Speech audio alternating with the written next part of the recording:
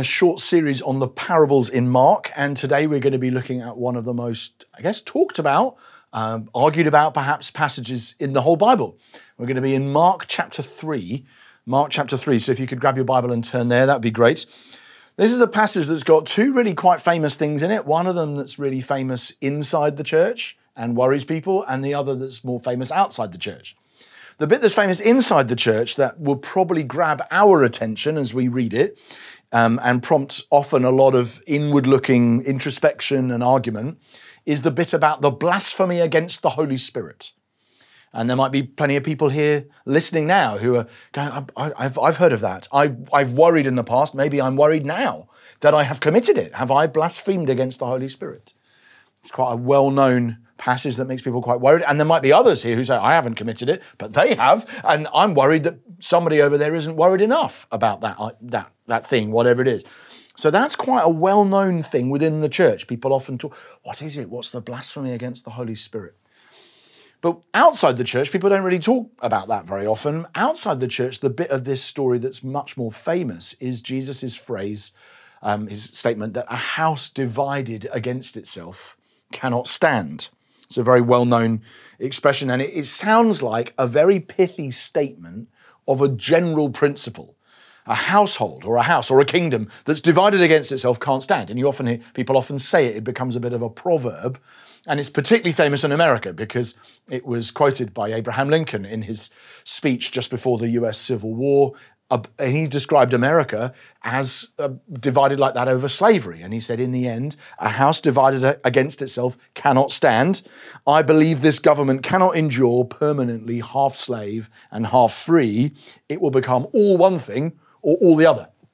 So it's become a very well-known phrase in the States because which then trickles through in lots of media. So you'll often hear it said. And so you've got the blasphemy against the Holy Spirit and then the house divided image. And A House Divided became so well known that people made a film based on the idea. I don't know if anyone's seen this film, A House Divided, or perhaps have even seen this Netflix show more recently, A House Divided. Has anybody seen both of them? That would be curious. To people who've seen both the film, and that would be amazing, but I suspect most of us haven't. But it's become a very well-known thing. And so what you have is Jesus telling a story in response to the accusation that he's demonized and his family think he's mad. His family think he's lost it. And in response, Jesus talks about the blasphemy against the Holy Spirit and tells this little parable about the house divided. And all three of these things, like the allegation and the blasphemy point and the story about the house divided, they're all connected. But the question is how? What's the allegation? Why do people think Jesus is mad?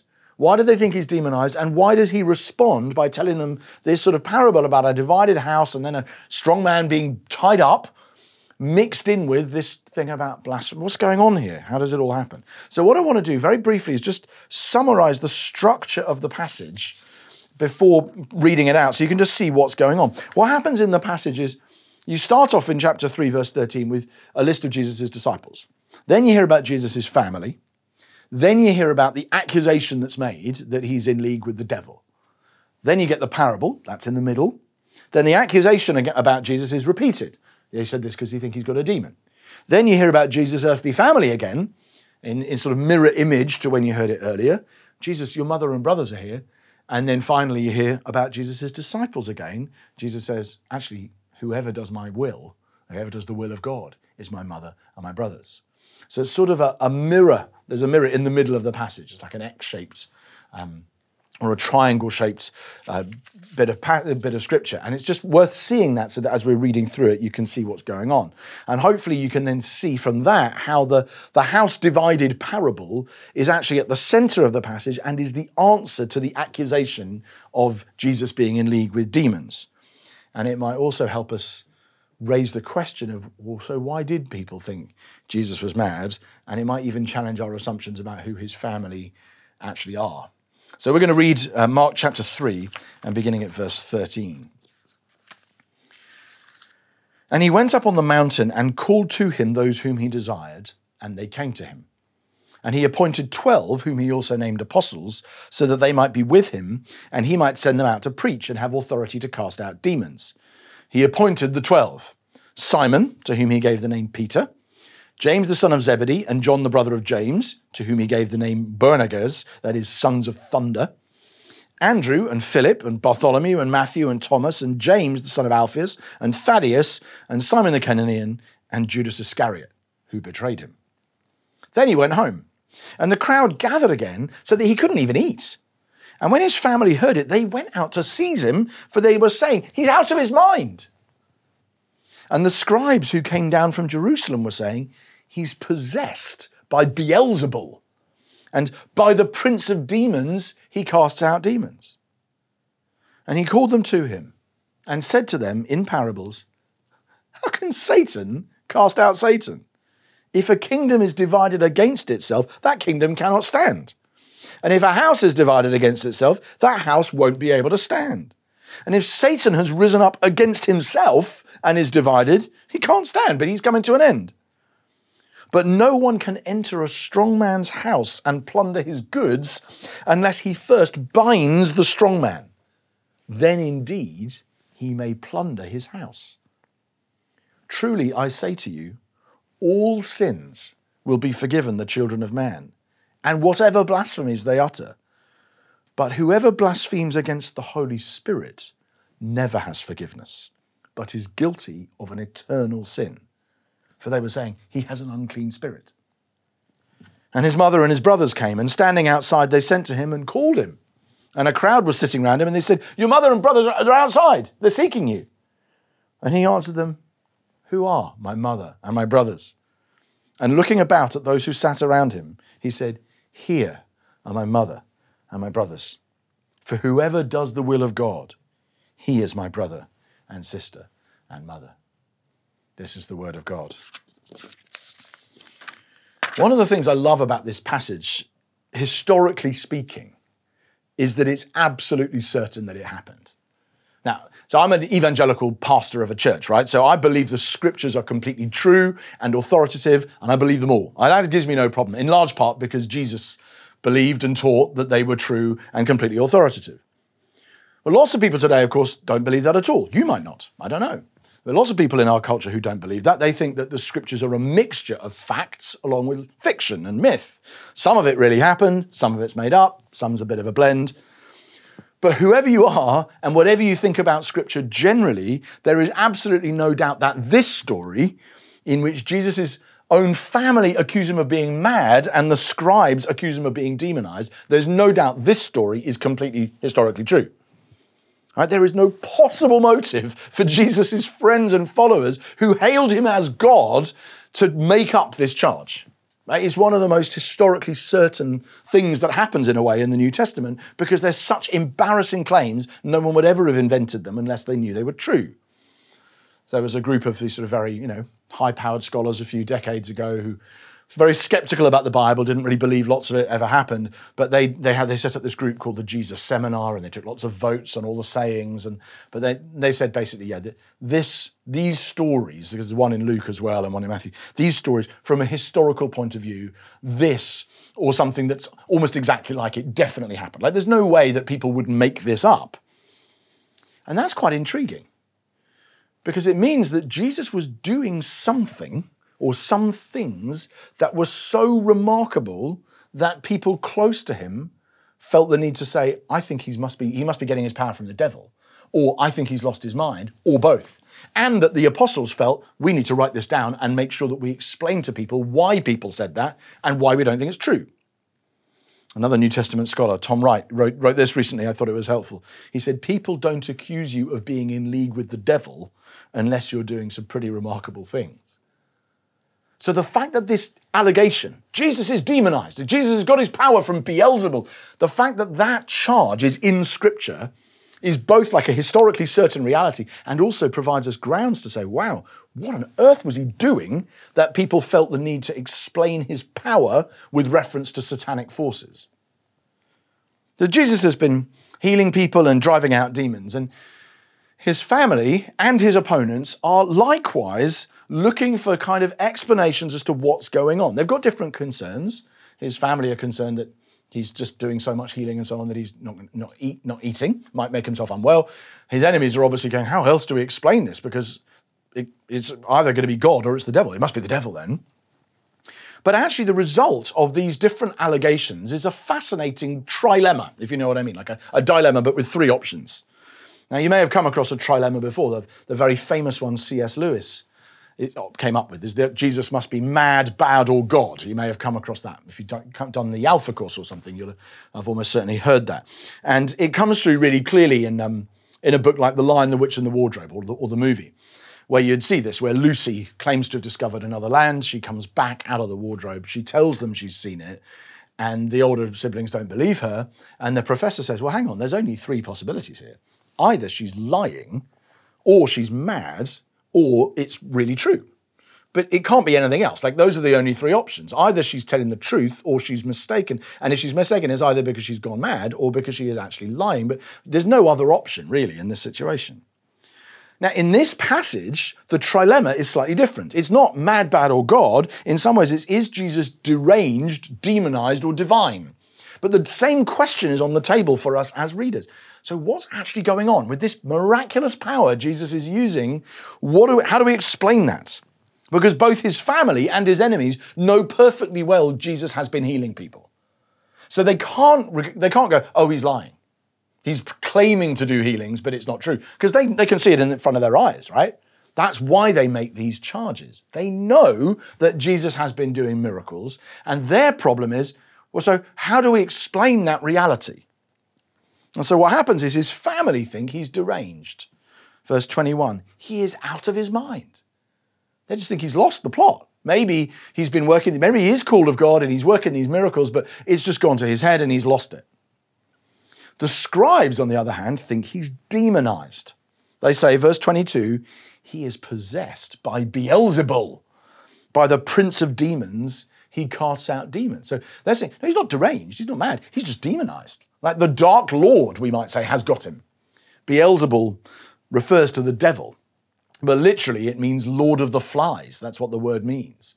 And you often find it referred to or deliberately misquoted in the Old Testament as Beelzebub. It's the same kind of idea, but the idea, the lord of the flies or the lord of dung or something stronger is what he's referred to in the Old Testament. So it's like this sort of way of describing the work of the devil. They're saying Jesus is possessed by basically the devil.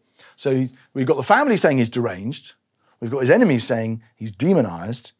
And then Jesus' claim is that his power is divine. He said, this power hasn't come from the devil. I'm certainly not mad. You can see that. This power has come from God. It's come from the Holy Spirit. And we know that that's what Jesus thinks is going on because in verse 29 he says, whoever blasphemes against the Holy Spirit, which is what you're doing by saying my power comes from the devil, if you blaspheme against the Holy Spirit, then you're guilty of an eternal sin. Do you see? So he's saying, my power comes from the Holy Spirit, and you're claiming it doesn't. You're claiming it comes from the devil. But by attributing the power of the Spirit to the devil, you are blaspheming him, and you're in big trouble. And we'll come to that in a moment. So Jesus' his appeal is, I'm not deranged, and I'm certainly not demonized. This is divine power. This is God's power by the Spirit enabling me to heal. And of course, attributing the power of the Holy Spirit to Satan puts them beyond repentance. So somebody sees Jesus do a work like this, a casting out of a demon, a miraculous healing, a raising of a sick person from their hospital bed that they've been in for years and suddenly being able to walk or be able to see if they were previously blind. If you see something that powerful and they say, the devil did it, then you're effectively putting yourself in a position where you are beyond repentance. Almost nothing would ever get you to a place where you would want to repent.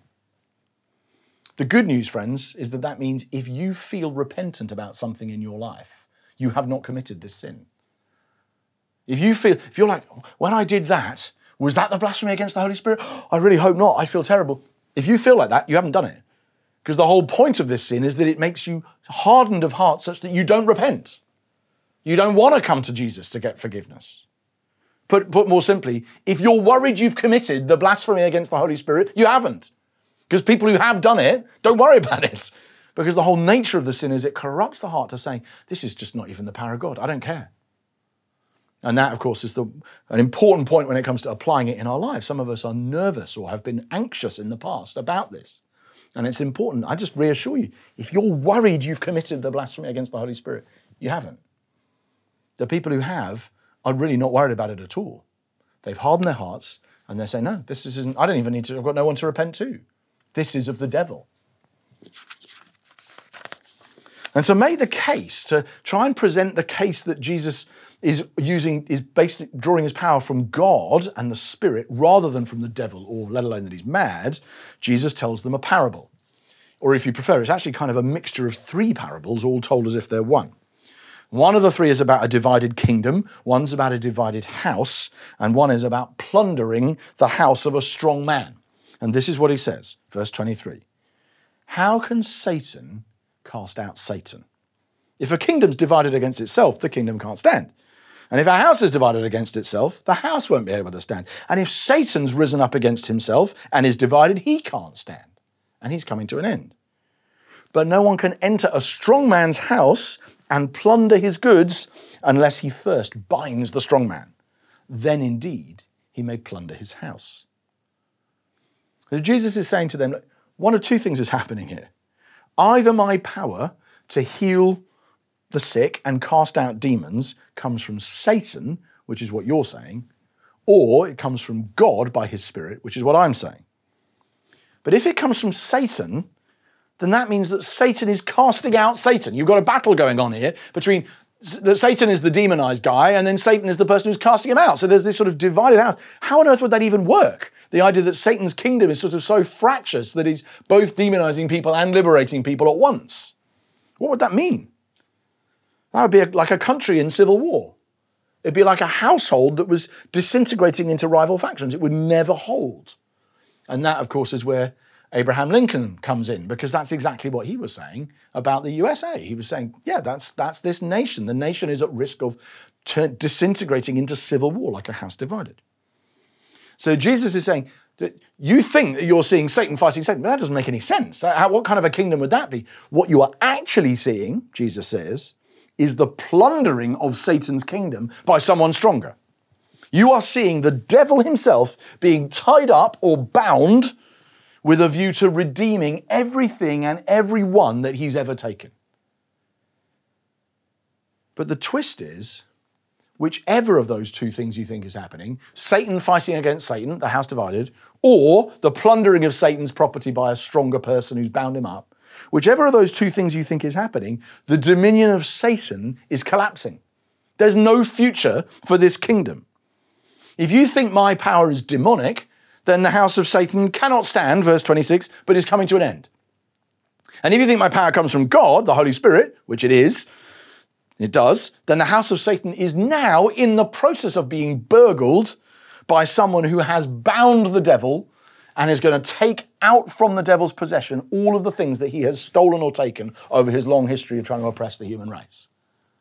Now, Jesus is saying, of course, that's the true version, and the house divided thing isn't true. But either way, Satan's dominion is at an end, because I'm here.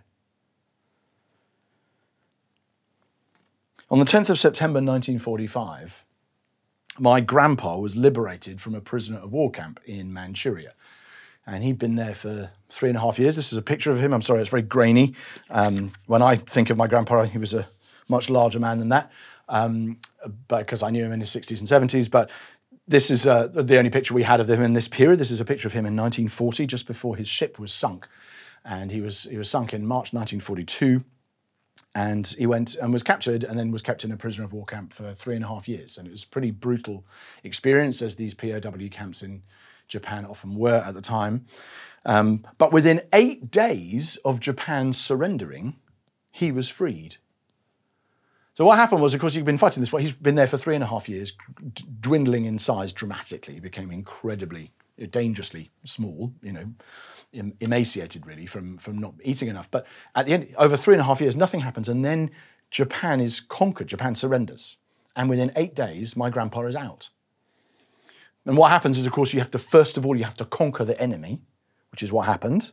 And obviously you'll know the story. It's often much in the news at the moment, actually. But Japan has to be conquered. But as soon as the strong man is bound, then all of the captives are freed. Almost almost automatically. Now you've conquered the enemy, you can now go in and say just one at a time, right, I'm now going to liberate that camp and that camp. And of course this happened all over the world at the time. We're going to liberate you because, and it's not the only time it's happened, it's just the only one I know of in my family, where the war comes to an end, the strong man, if you like, the nation, the military is bound, is captured, and then one by one, all of these people who have been held captive are liberated, almost plundered and brought into freedom.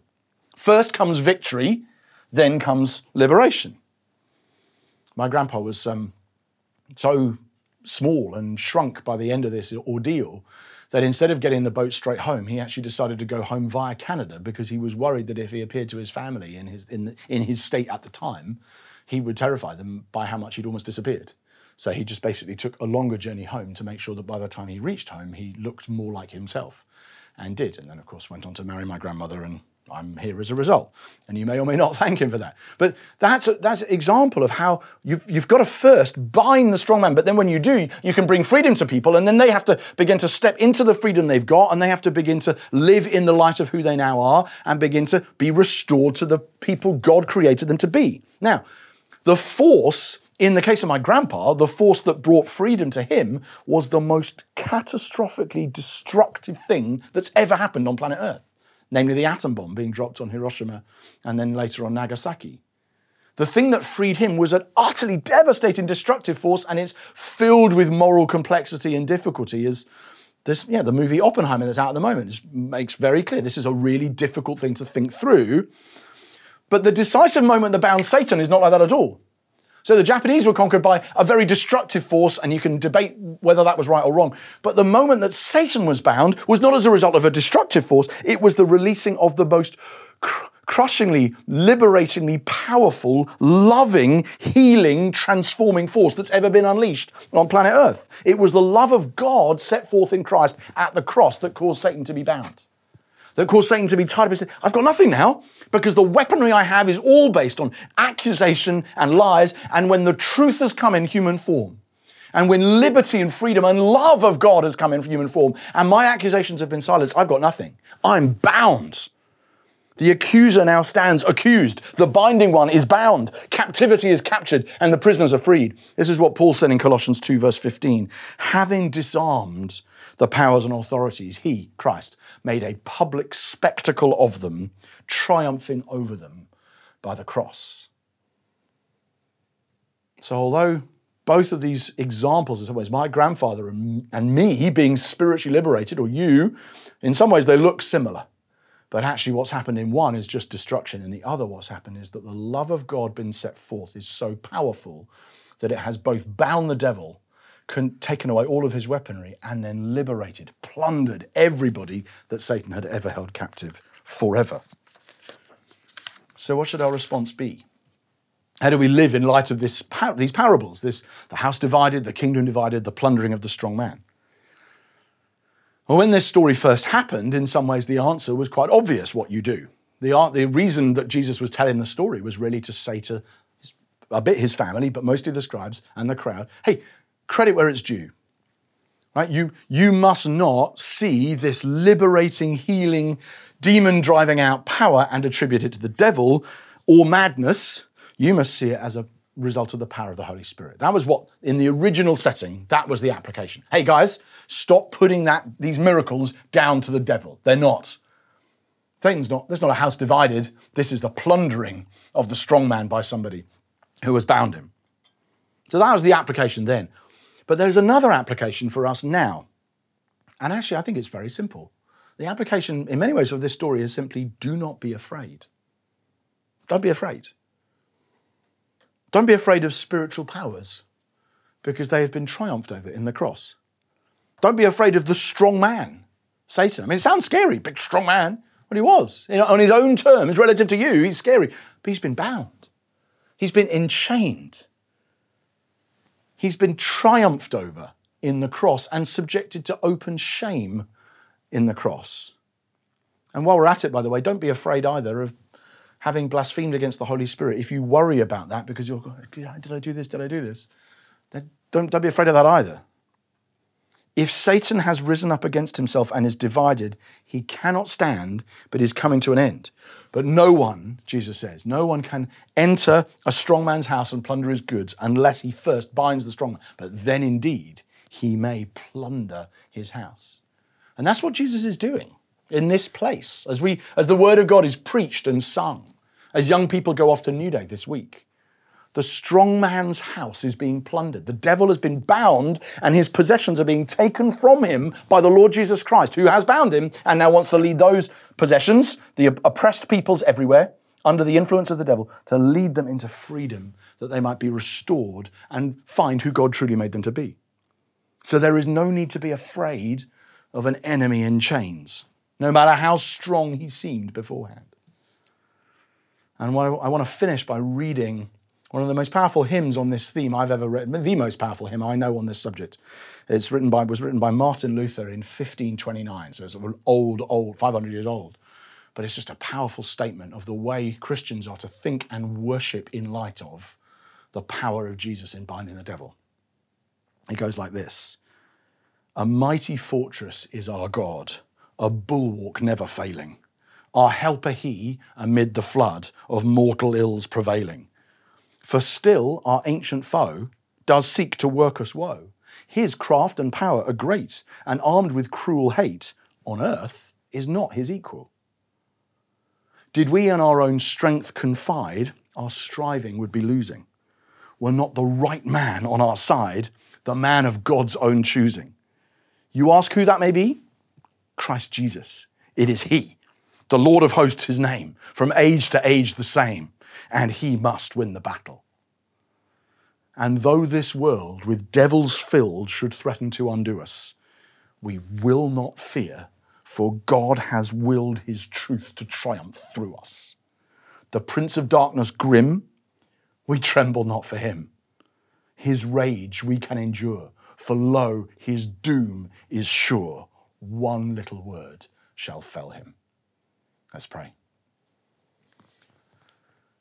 Father, we thank you for the victory of Jesus Christ over the devil and all his power. We thank you that you have bound the strong man. You have brought us into a life without fear, in which we do not need to be afraid of the devil or any of his powers.